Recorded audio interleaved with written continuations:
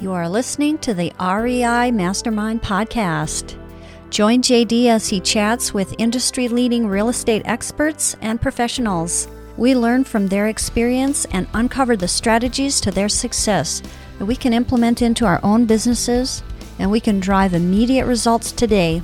They share their experience and wisdom as we build a foundation to our own success. This is the REI Mastermind Network.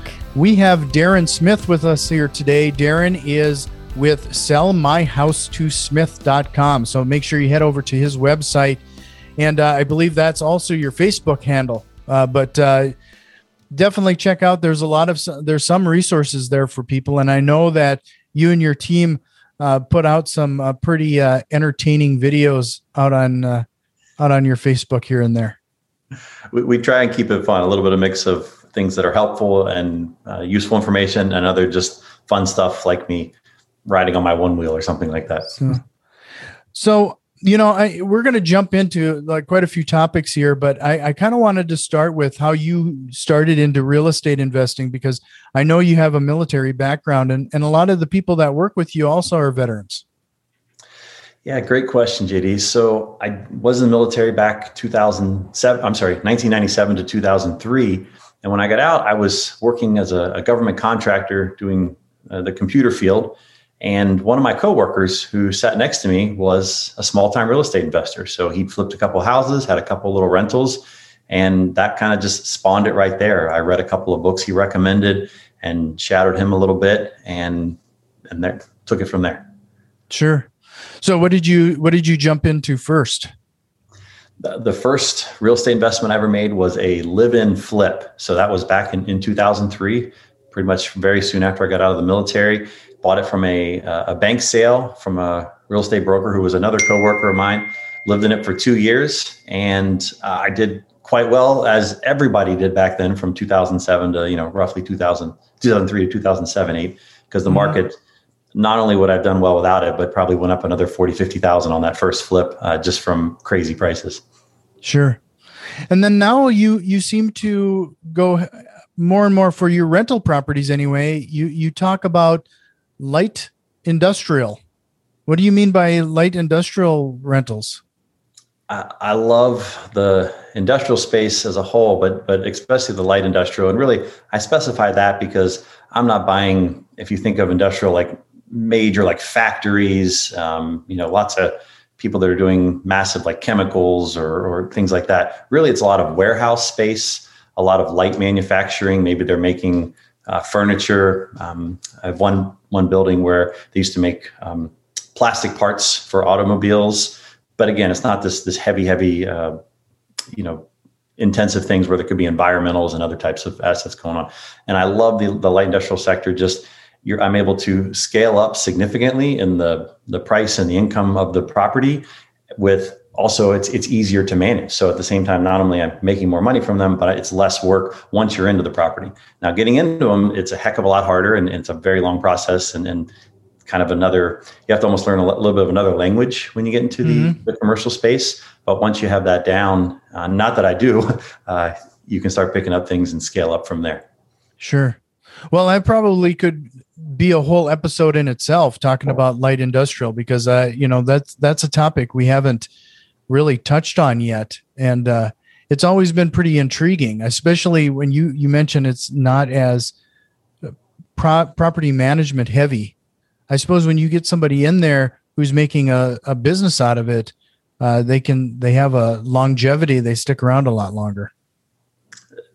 Definitely. The turnover is much less frequent. It can be at least 5. Some of my tenants have been in for 10, 15 years. Not that I've owned the building, but have been there that long. And then the property management on them is significantly easier as well. Once you get somebody in, you have a good property management in place. A lot of times they take care of all the small maintenance items themselves, and the other ones, the property manager will take care of it. I haven't been to some of my buildings in over a year and a half. Sure. Well, let's go back to sellmyhousetosmith.com. One of the things that really stood out to me and that I think is a refreshing message that I got right off the bat was that you kind of have a team that lives by a mantra that I think is really interesting and that I think everybody probably should take to heart. Every seller must benefit. That's absolutely right. We love that. That was on the back of our business cards for a long time. And what that really means is that we will absolutely not buy a property if we're not putting them in a better place. We always have to make sure that we're looking out for them and their interests. And we have lost deals because of that, where we've made less money because we tell every seller, hey, why don't you list it with a realtor? Boy, if you just did these couple of things, put a little bit of money in, sell it, you could make more money. And one of two things happens. Either they go off and they do that thing we recommend because it is a better option, or they'll tell us why that's not a good option for them. Hey, yes, I know I can make more money by doing this way or waiting, but I really need to solve this problem, or I need to get to this place in this amount of time. And so I'm willing to give up a little bit of equity in order to make that happen. And why I love that whole process and why our team uses that culture is that in the long run, I think not only do we help more people and we have a better reputation, but as a byproduct, we make more money because sellers will feel that. If you're talking to them and they truly know you have their best interest at heart, that comes through. That comes through in the conversation, and there's a bit more of a trust that you can build at that level, so you are able to help them get to that better place. Because that's our job as home buyers, is to help these people. And if you can't earn their trust in this very sensitive time and this complicated decision, you're never going to be able to get them to a better place. And they're going to stay in that house, which is not their best option, and you're doing them a disservice. So that's why we always say every seller must benefit. You're probably spending quite a bit of time with these people too, then.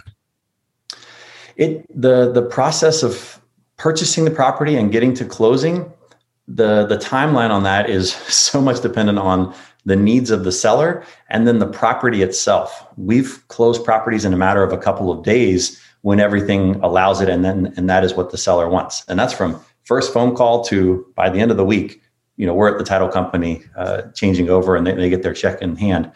We've had several properties. In fact, we just closed one last week where it was 5-6 months in the closing.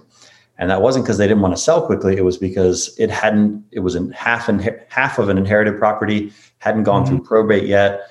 We've had other ones where, liens, tracking down the lien holders and all these things. And these are problems that the seller would have to deal with no matter what, whoever they're selling to. We just have a lot of experience, and more importantly, we have the connections with the attorneys and the title companies that know how to kind of handle all those little niche problems that can really delay things and mess things up. So the time that we spend with these sellers can be very significant depending on what the needs of the house are. If it's easy, we can get it done very quickly. So, you were talking about building that trust then. Are there any, because a lot of the people that you're talking to, they're usually in a rough situation. And many times when you're having these conversations with them, it might be the first time that they've verbalized or vocalized what their problems are. Have you found any, I don't want to call them necessarily strategies, but ways in which to earn their trust in quickly? The best way that I know how to earn someone's trust, and we follow our sales training method is with John Martinez. That's who we use. Mm-hmm. And it's really to make sure you're asking the right questions about their situation and to truly listen to them. You want to learn everything you can about them and their situation. And honestly, the house and the money, and like if you're thinking about, oh my gosh, I need to buy this house for X number of dollars, and you're walking in the door thinking that, you're off to a bad start. You need to go in with this open mind, this ability to listen to someone and truly find out what is their pain and how do I get them to a better place, and what's their picture perfect look like, and just ask those types of questions. It's pain and picture perfect, and then when they answer you, don't take that answer and be thinking of your next question or thinking of, oh, I know how to solve that problem. Because if they tell you the first time and you're already thinking, oh, I've dealt with that problem on another house, I know how to fix this, and you tell them how to fix it, you're solving the wrong problem. You're not truly listening to them. You need to ask them I think I forget what they're called, but they're like sympathetic statements where you're just like, really, could you tell me a little bit more about that? Or, that's really interesting. That must be difficult. What are you really looking to get out of that? And if you say those kind of things enough times, people will truly start to open up to you. And now you can solve their real problem and get them into the best place possible. Sure. Yeah. And if anybody is interested, John has been on our show. And the most recent one was probably, it's been a while. I probably better reach out to John again, but episode 87, if you want to check that out.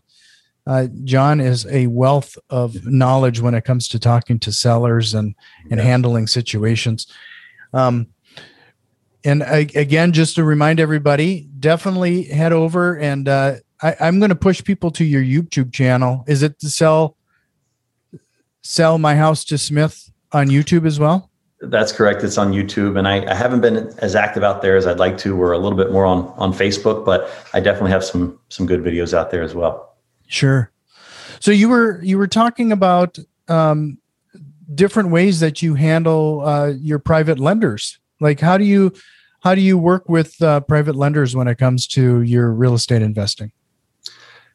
That's a great question, and the reason I say that is I get a lot of people that they ask me like, boy, how do you get so many private lenders, or how do you have so many people that want to lend to you on your properties? Like, man, I'd love to get those rates. How do you get those rates? And again, just like with a seller, if you're going in with your thought process is, boy, I'm trying to get this much money, or I'm trying to borrow money at this rate, you're doing it wrong. You need to go in with that open mind of talking to that person, finding out what their situation is, finding out what their hopes and dreams are for their finances. Find out, what are they doing with their money now that they like or don't like, from a risk perspective, from a growth perspective, from a timeline perspective, like how long, if they lend you money, do they want it back in 3 months, a year, when they retire? Are they looking to keep it out all the time and stay very active, where they want to know what's going on in the project? Maybe they watched a bunch of HGTV and they'd love to shadow you and see the flip that their money is funding. Or maybe they don't want to, when they wire that money over, they don't want to talk to you ever again. They just want to see the financial statements once a year. And I have both. So that's the first thing you need to think of when you're trying to raise private capital, is think of it from the other person's perspective. And again, just like with a seller of a house, same thing with a lender. What problem are you solving? How are you helping them get their hopes and dreams? And then it's building trust in you. So how do you get that person to trust you with their money? Track records and references are obviously a great thing. If you don't have that, then what you need to emphasize is anything you've done in real estate at all. Just talk about, hey, I flipped a couple of houses. I used my parents' money and I paid them back, or whatever that may be. And then show them how you're going to secure their money. And that could be, if you're buying properties at a discount, hey, Mr. Lender, Mrs. Lender, I'm borrowing this money, but look how much equity we're going to have left in this house. And if something went wrong, you have a deed of trust secured to that property. There's this much left over that if something went wrong and, if I got hit by a bus, I always use the hit by a bus analogy. What happens to my money? You're still protected. When that house sells, you get paid off and you get that money. I take it a step further as well. And I tell them how all the payments are made. So if I have somebody where it's a flip, that's kind of nice and easy. You can walk them through it, secure the deed of trust. I take them through how that works at the first closing, and then when we sell, how they wire in the payoff amounts, and then they get that money wired back if they want it.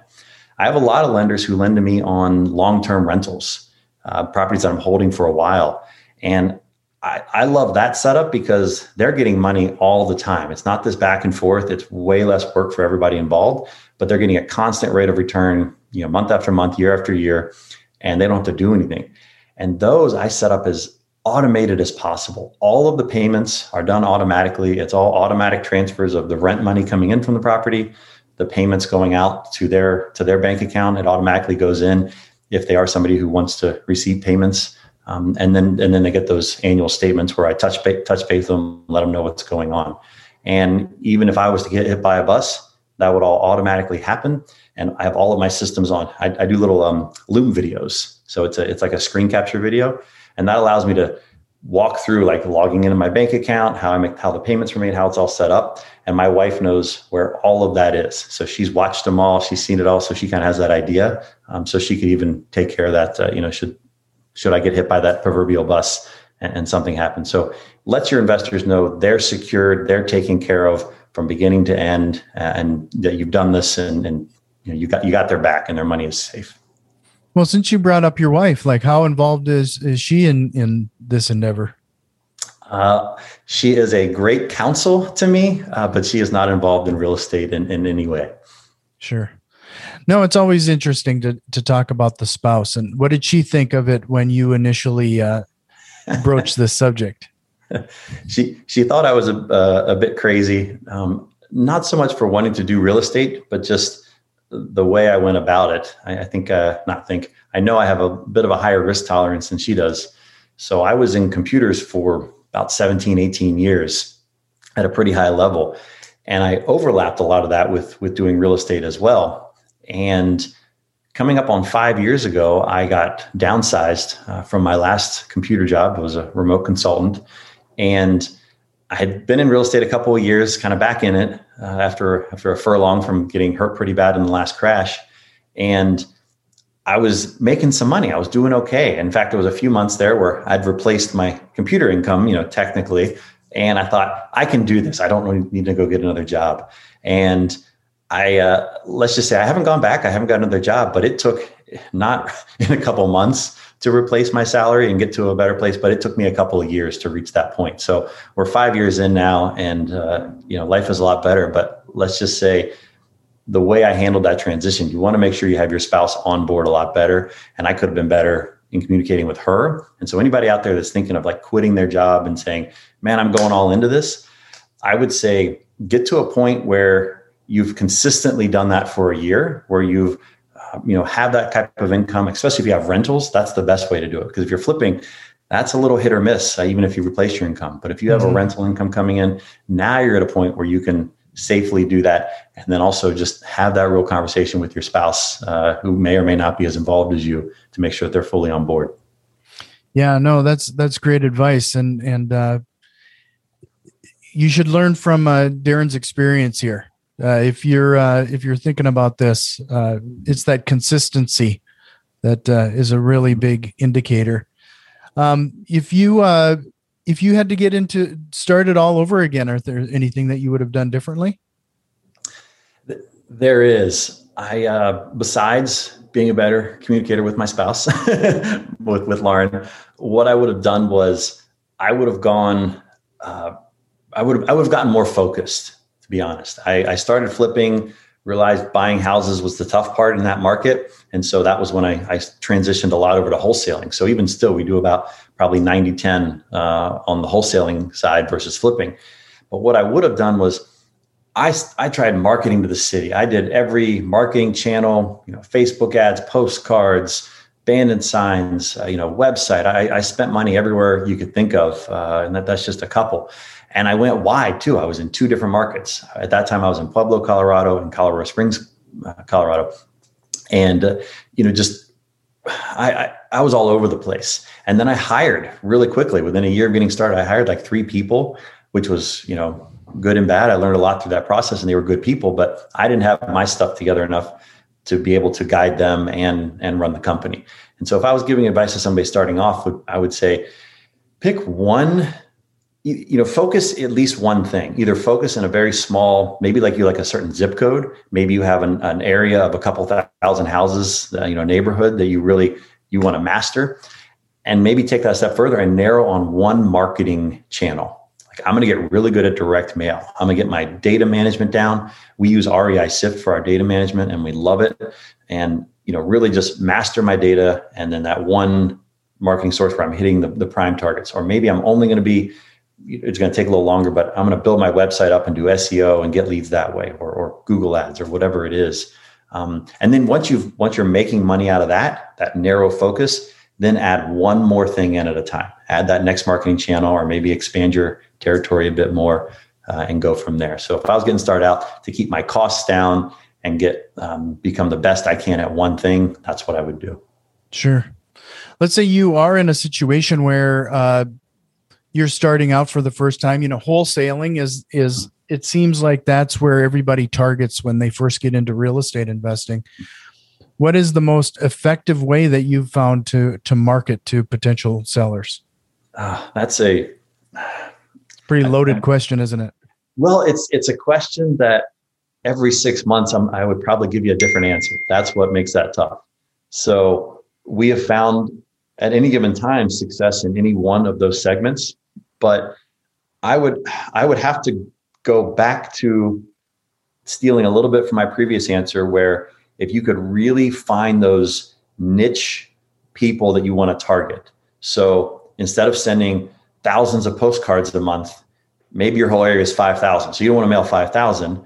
Well, some people just say, okay, I want to mail ones that have 60% equity or more, 40% equity or more. Well, you can do that, but that's still a really big number. Take it even further. The results you're going to get are people that truly have motivation. So dig into like PropStream, where you can find out if they have liens on their property. REI SIF tells you if it's a vacant property, absentee owned, and then take those and you can set the number, like whatever your budget is that you want to mail to, based on how many things you want to stack. So if you're like, hey, I can afford to send 300 letters per month, or maybe I'm going to handwrite them or whatever, then just stack a couple more things on. So you're getting the most niche and the most targeted you possibly can. That's where you're going to find the most motivation that you possibly can.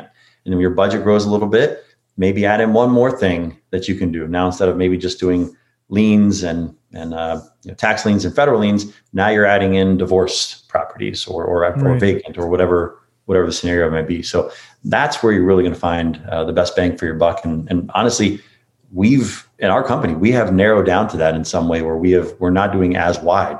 We're doing a little bit more targeted marketing for some of our more expensive forms of marketing. Sure. Have you found any way to stand out? Like if you're doing direct mail, like you're in a market, Colorado Springs, I'm sure it's pretty competitive. Have you found a way to stand out from all the other postcards people are getting? Also a tricky question to answer, because you can really stand out if you bold colors, neon pink and things like that. People are going to see you, and you may get your phone ringing off the hook if you say like third notice and something a little more flagrant. So you'll get calls and you get noticed, but that may not be what you're looking for. It's a little bit of a trade-off in whether you want to go as cheap as possible, so you're hitting the people when they the most frequency of time, which we have found to be more effective. Or you can go more expensive, but now you're hitting them with something a little more custom. There's mailers out there that'll have like handwritten addresses on them and an actual stamp on it, not the bulk mail type stuff. It can cost you, considerably more to do those types of things.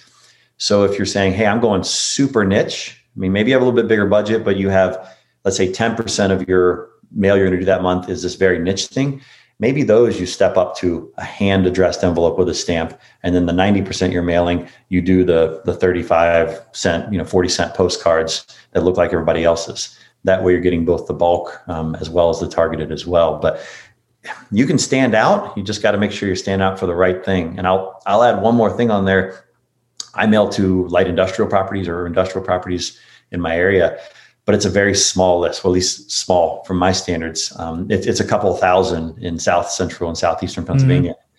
Mm-hmm. I have it's hand addressed, stamp on it, handwritten letter. They use an actual pen to do it. And then we get them mailed to my house, and I put my business card in them. So my business card costs 40 cents, even in bulk. So it's a very expensive mailing to do this, but the call rate is phenomenal. I literally have a lot of people that call me and just say, hey, thank you for your letter. I got your letter. We're actually not selling at this time, but appreciate your interest. So it's to that point where people think you're actually just writing them, which is exactly what I want. I want that personal touch. But for houses, I wouldn't go that far. I think for most of them, that I would say cheaper and hit them more frequently would be the side that I would err on for somebody starting out. Sure. So, like I said, it looks like you and I could probably chat more and more. And I'd if you're open to it, I'd like to have you back on just to talk about the light industrial and how you run those numbers. And I'm sure there's a lot of detail that we could really go down regarding that type of an investment. But if you're looking for more information from Darren, head over to sellmyhouse2smith.com. And before we wrap up, my last question is there a question you wished I would have asked you today? I'm drawing a blank. You caught me on that one. So I think we had a great conversation. Thank you for your time, JD. I really appreciate your time. And this has been a great conversation. And I hope we can chat about that light industrial investing sometime. Would love to. This has been the REI Mastermind Network. You can already tell that we've made some changes and a few more are on the way. If you are interested in what we have planned, head over to patreon.com/REI Mastermind and support the show today. Financial contributions are always appreciated, along with a like, share, and review. It really helps us grow and reach more people with this valuable information. See you next time, and tell a friend.